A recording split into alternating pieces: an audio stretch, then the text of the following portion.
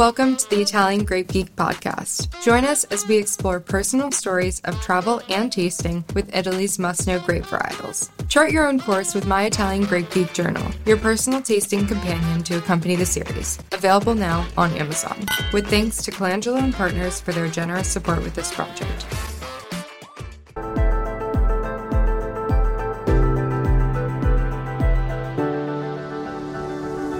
Welcome to the Italian Wine Podcast. I'm Cynthia Chaplin, and this is Voices. Every Wednesday, I will be sharing conversations with international wine industry professionals, discussing issues in diversity, equity, and inclusion through their personal experiences working in the field of wine. If you enjoy the show, please subscribe and rate our show wherever you get your pods. Hello, this is Cynthia Chaplin, and today I am delighted to welcome Sheila Donohue to Voices. Sheila is a fellow Vinitaly International Academy Italian Wine Ambassador, and she's a New Yorker who spent 20 years living in Italy. She's in California now, where she started her company Vero Vino in 2018, with the idea to bring small production, sustainably made, authentic wines and olive oils and foods to the USA. So thank you for coming, Sheila. Thank you for being with us today. Oh, you're welcome. Thanks for having me. Well, it's an interesting story because your original career was in financial technology and sales and marketing. So how in the world did you end up in wine? What happened? Yeah, so just to talk a little bit about, me. So I come from New York and originally from the banking technology world. So I was living in New York before I got an offer to work for a firm in Bologna, Italy. Around, year 2000, let's just say, I had kind of like a Sex and the City life. But one of the things that I would do, I would go to wine tastings in New York City. And that's really how I kind of got into wine. I remember I was at a wine tasting for Super Tuscans. And I asked my friend Mariana, what's a Super Tuscan? And, so kind of my curiosity about Italian wines started then. And then I moved to Bologna for my work. When I realized I was going to be staying for a bit, I'm in general a curious person. So I found my my local like enoteca that I was like my go-to the first couple of years in Bologna. These two sisters that ran it. And I just like how I would go in and they would just suggest new wines to me. And I started to just learn then about the variety of Italian wines. Fast forward a couple of years, I wound up actually taking a sommelier course with the Italian Association of Sommeliers. Within, a couple of years, I was a certified sommelier. I was still working in banking and technology. First did on the side is I started to organize these sort of social wine tasting evenings in Bologna, because I realized that Italians were taking their wine too seriously. And there needed to be sort of a kind of an education, exploration of wine, but in a social setting. So I started these wine mingle events in Bologna. Then I had a year of sabbatical in 2017, which was my year of exploring whether I would really go into the wine industry. That's amazing. That's such a cool story. I mean, it's taking the sommelier course is not something one does lightly. I've done it myself, and it is quite an effort, especially because it's all in Italian and quite formal Italian. And lots of men who aren't all that happy about foreign women coming in to take their sommelier course. So that's a very cool sort of story, how you got going. So you took your sabbatical and you decided it was time to go into wine. Yeah, but it wasn't like immediate. So, I knew I wasn't going to be making much money working in the wine industry, as you can imagine. That is true. Going from banking technology to wine. However, I was piecing together a puzzle during that year of sabbatical, and I did want to do something entrepreneurial to help small companies. I wanted to do something innovative. In my banking technology career, a lot of the innovation that I did focused around small businesses. And so I wound up really thinking about a new, an opportunity for a new business. And I realized that a lot of the producers that I knew, which were, of course, mostly Italian, their wines were not yet in the US. And then some friends of mine, they also make olive oil as well. And a lot of the producers also make olive oil. So I saw likewise there was an opportunity also with food. So I did more and more research, like why are these small guys not in the U.S. And I spoke with numerous importers in the U.S. and they basically admitted that they hadn't been able to crack the nut on small producers, and it is an economies of scale business, and I got it. So then I thought, hey, what if you applied a different approach in which you could sell all across the U.S. to any, basically any business, any tier in the 3-tier system that would be distributors, wine stores, and restaurants, and also be able to sell to consumers. So I can't tell you how many times I would read an article about a wine and I would look it up and I couldn't find it. I couldn't buy it. So I wanted to have the ability for anyone and everyone to buy these hidden gems till they run out. Basically, it's like a scarcity model as well. And then I made a go of it, and actually we're celebrating 5 years this month of of actually being in the market, having product and selling and doing events and stuff like that. So it's really exciting. Well, that's amazing. Congratulations. Sounds like you came, with a solid background of business information. So let me ask you, how does the company operate? You said, we're all very well aware of the 3-tier system in the US and how much of an obstacle that can be to smaller producers. So how are you operating? Are you doing e-commerce? What are you doing? Yeah, so we are omni-channel. How we started, back 5 years ago, it's very grassroots, and so we are a distributor in California. So I started to sell to wine stores and restaurants in initially in mostly in Southern California. And then I also found consumers that were interested in purchasing as well, and started to collaborate, for example, with the South LA Wine Club, is, a group of wine enthusiasts, and I would do wine tastings with them. The following year, I found a distributor in New York. So we started to sell also in New York and to wine stores and restaurants there. And then we set up our website so people could buy online. Slowly but surely we started to grow, and then there was COVID. So fortunately we were already online at that point. And then COVID definitely put a wrench in everything, basically. Yeah.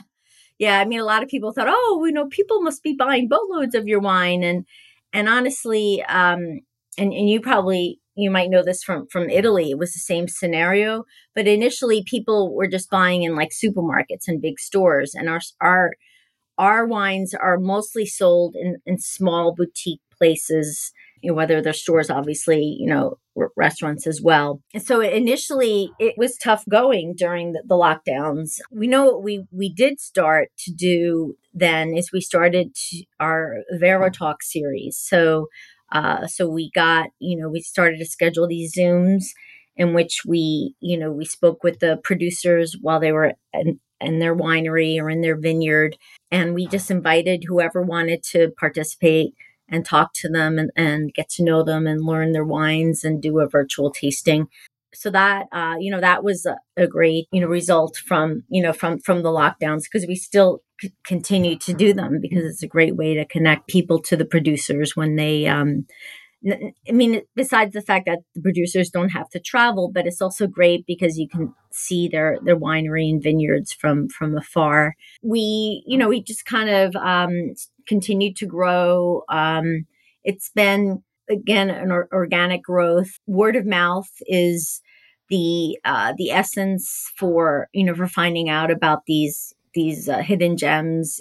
Vero is a brand of trust. And people, frankly, they buy wine from people they trust. This year, we've been focusing a lot on getting distributors, more distributors state by state. Even that, ironically, or not surprisingly, I should say, it's the small distributors that are interested in what we do. So unknowingly, my love for small businesses has resulted in a supply chain of small businesses. So producers are small, the clients are small, the end clients are small. So it's all good. Well, that's fantastic. I mean, I'm not sure everybody who's listening knows that the word vero means real or true in Italian. So clearly you've had this vision, you just said Vero is a brand of trust. You have this vision of bringing a true or a real philosophy to your business. How are you incorporating like the essence of Vero into the business? So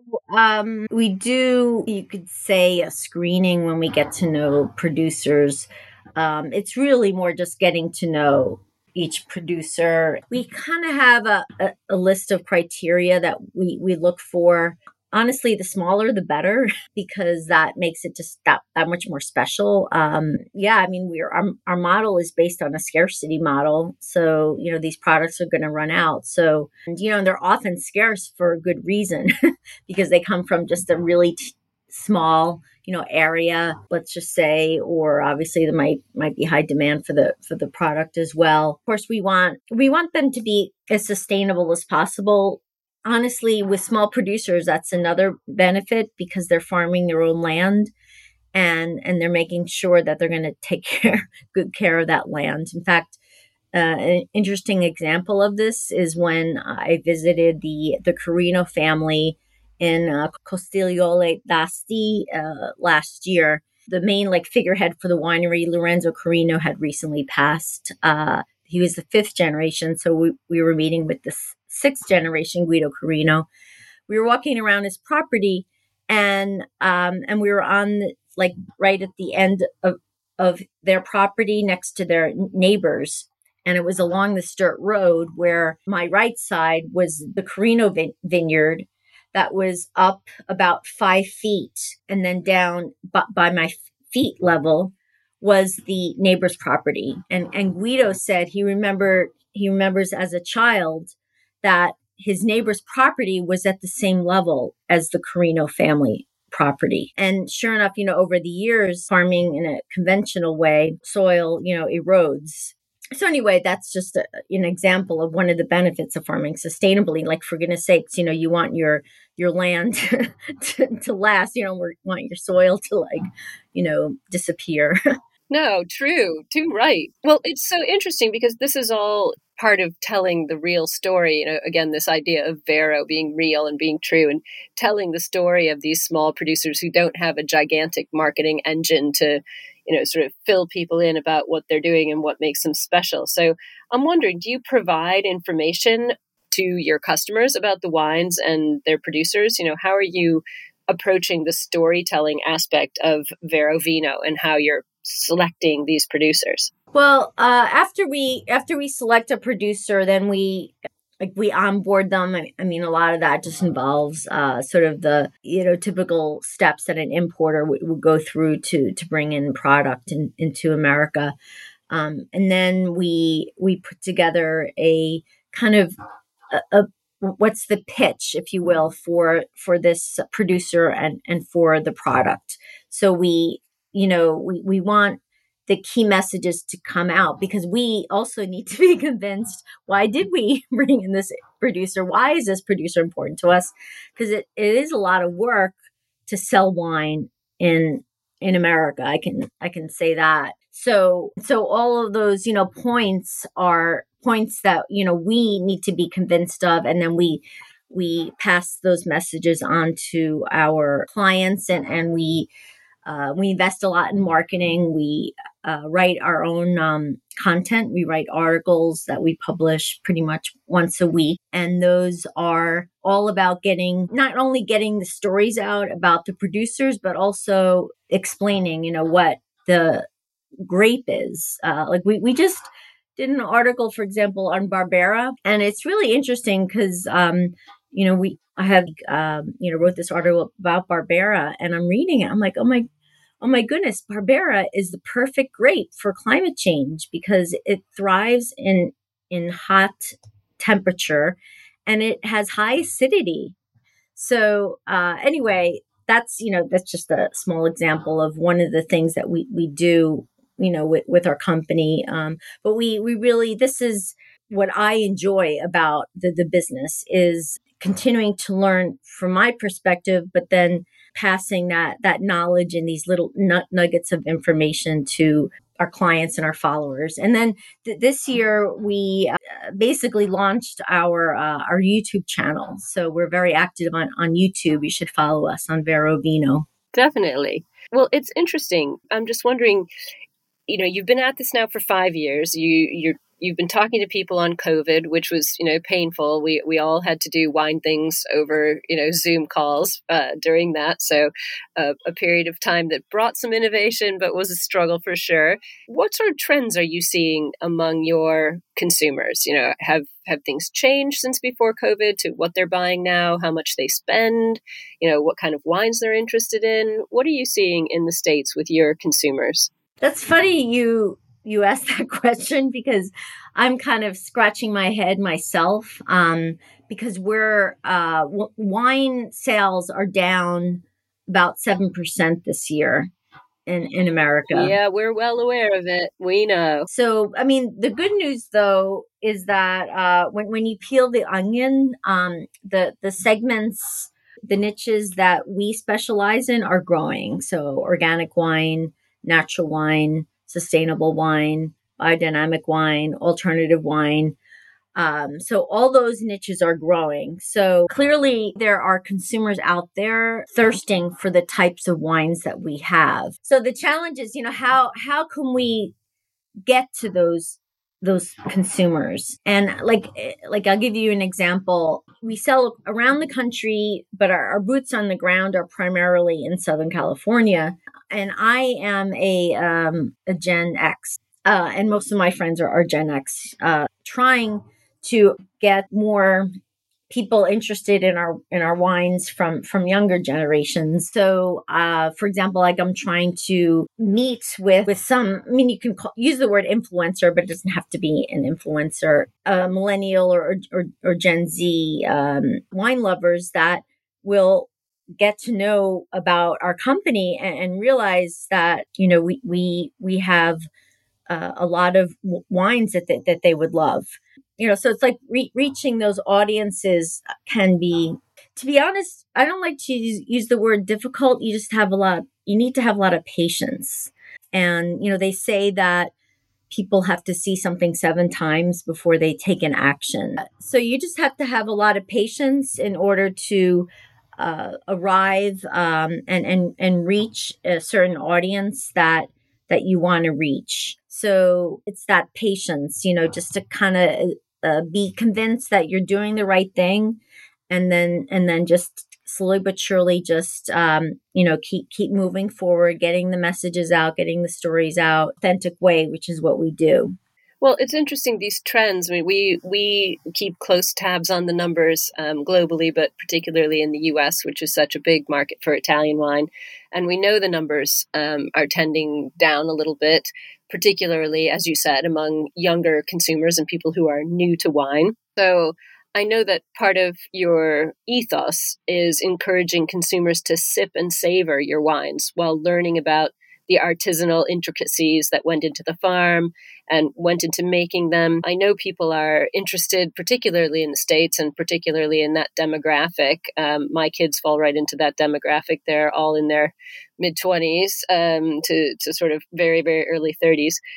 How are you rolling out this idea of natural wines, low alcohol wines? How are you reaching consumers, and how do you envision them enjoying these wines? As you said, you kind of have to educate them. You have to show it to them 7 times before they are going to pick up a glass or buy a bottle. So how are you driving your messages on those trends, the sort of the natural wines, the biodynamic wines, the wines that seem to be trending up in the US? What are you doing?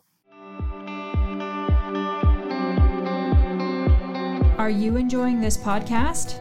Don't forget to visit our YouTube channel, Mama Jumbo Shrimp, for fascinating videos covering Stevie Kim and her travels across Italy and beyond, meeting winemakers, eating local foods, and taking in the scenery. Now, back to the show.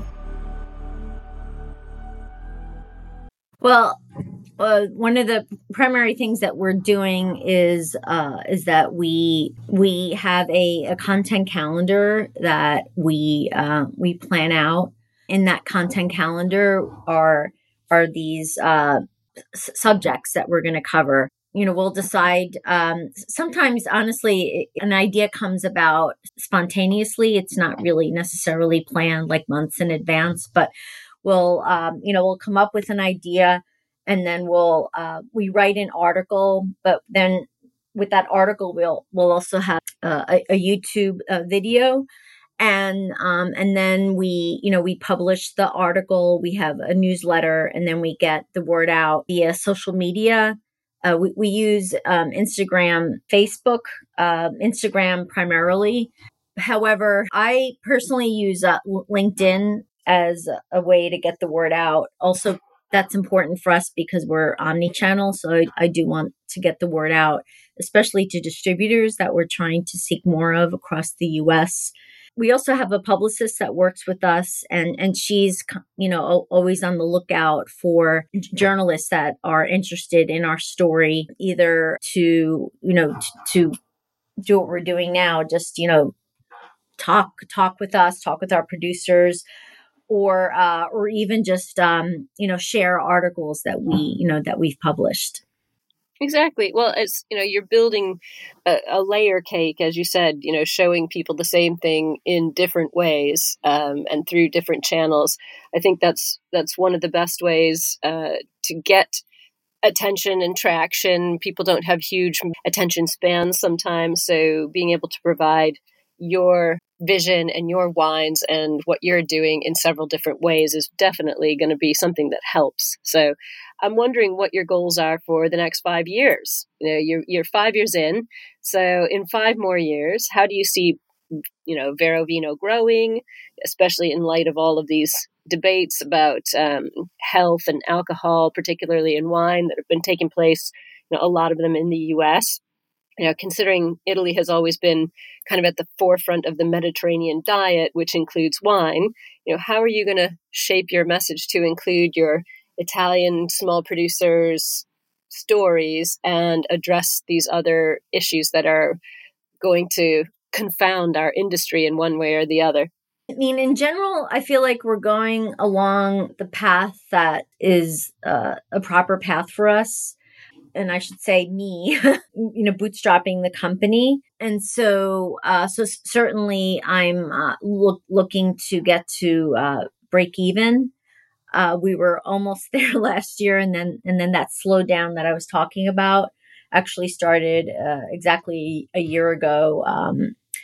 And so that has, we've had to kind of rein things in. We had a plan to import much more wine that we have had to kind of dial that back. We still have many, really delicious, interesting wines to discover, as well as olive oils right here in my warehouse where I am in Ventura, California. So anyway, obviously I'm looking to grow. So distributors is clearly a key part of that strategy.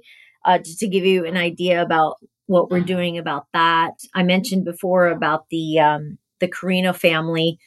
Case Corini is the name of their winery. So I'm going to be with Guido Carino in Massachusetts in a couple of weeks, and I found a distributor that's interested in our wines, and there's a number of trade people with wine stores and restaurants in the Boston area that are really interested in the Carino's wines. So that we're going to be there doing lunches and tastings and stuff like that. And in fact, I'm trying to get the word out to really people in New York, Massachusetts, even all around let's say the Northeast. We might even be in Washington, D.C. that the week of November 14th. So just doing more of that. And what's good, I mean, and what I get really excited about is when, in this case, this distributor Massachusetts called me, and I happened to come across his company, and immediately he called me up. I'm like, why is it that I don't know about you guys? So I just got really excited because it's really the passion that drives all supply chain, the passion, of the producers, the passion that we have for an authentic farm to glass product, as well as, again, all of the intermediaries along the supply chain to the final customer. Another aspect that of our growth is to grow our wine club, and so we sell to consumers. We ship around the U.S. And admittedly, it's a lower revenue channel of ours. It's funny. Sometimes I'll meet a wine store. I'll have a meeting with a wine store, and they'll get kind of a little concerned that we're selling online. So in theory, we could be competing with them. But what I've learned is that wine is a relationship business, and it's not just the B2B; it's also the B2C. And so even consumers, they buy from people they trust, that a lot of times it's their local store, or maybe a restaurant that they go to that will where they'll discover really cool wines. So with that, we have a wine club which is really geared towards the engaged explorers that we target. So once a wine engaged explorer consumer, once they get what we do, then they'll become a wine club member. And what happens with that is they'll rely on us to do the curation, and then every month or every quarter, then they'll get a delivery of these new wines that they've never tried before. And the third thing that I'd like to do is have some sort of like physical presence. So we actually don't have a place where the public can come and taste our wine. So I'd like to also work on that in the future.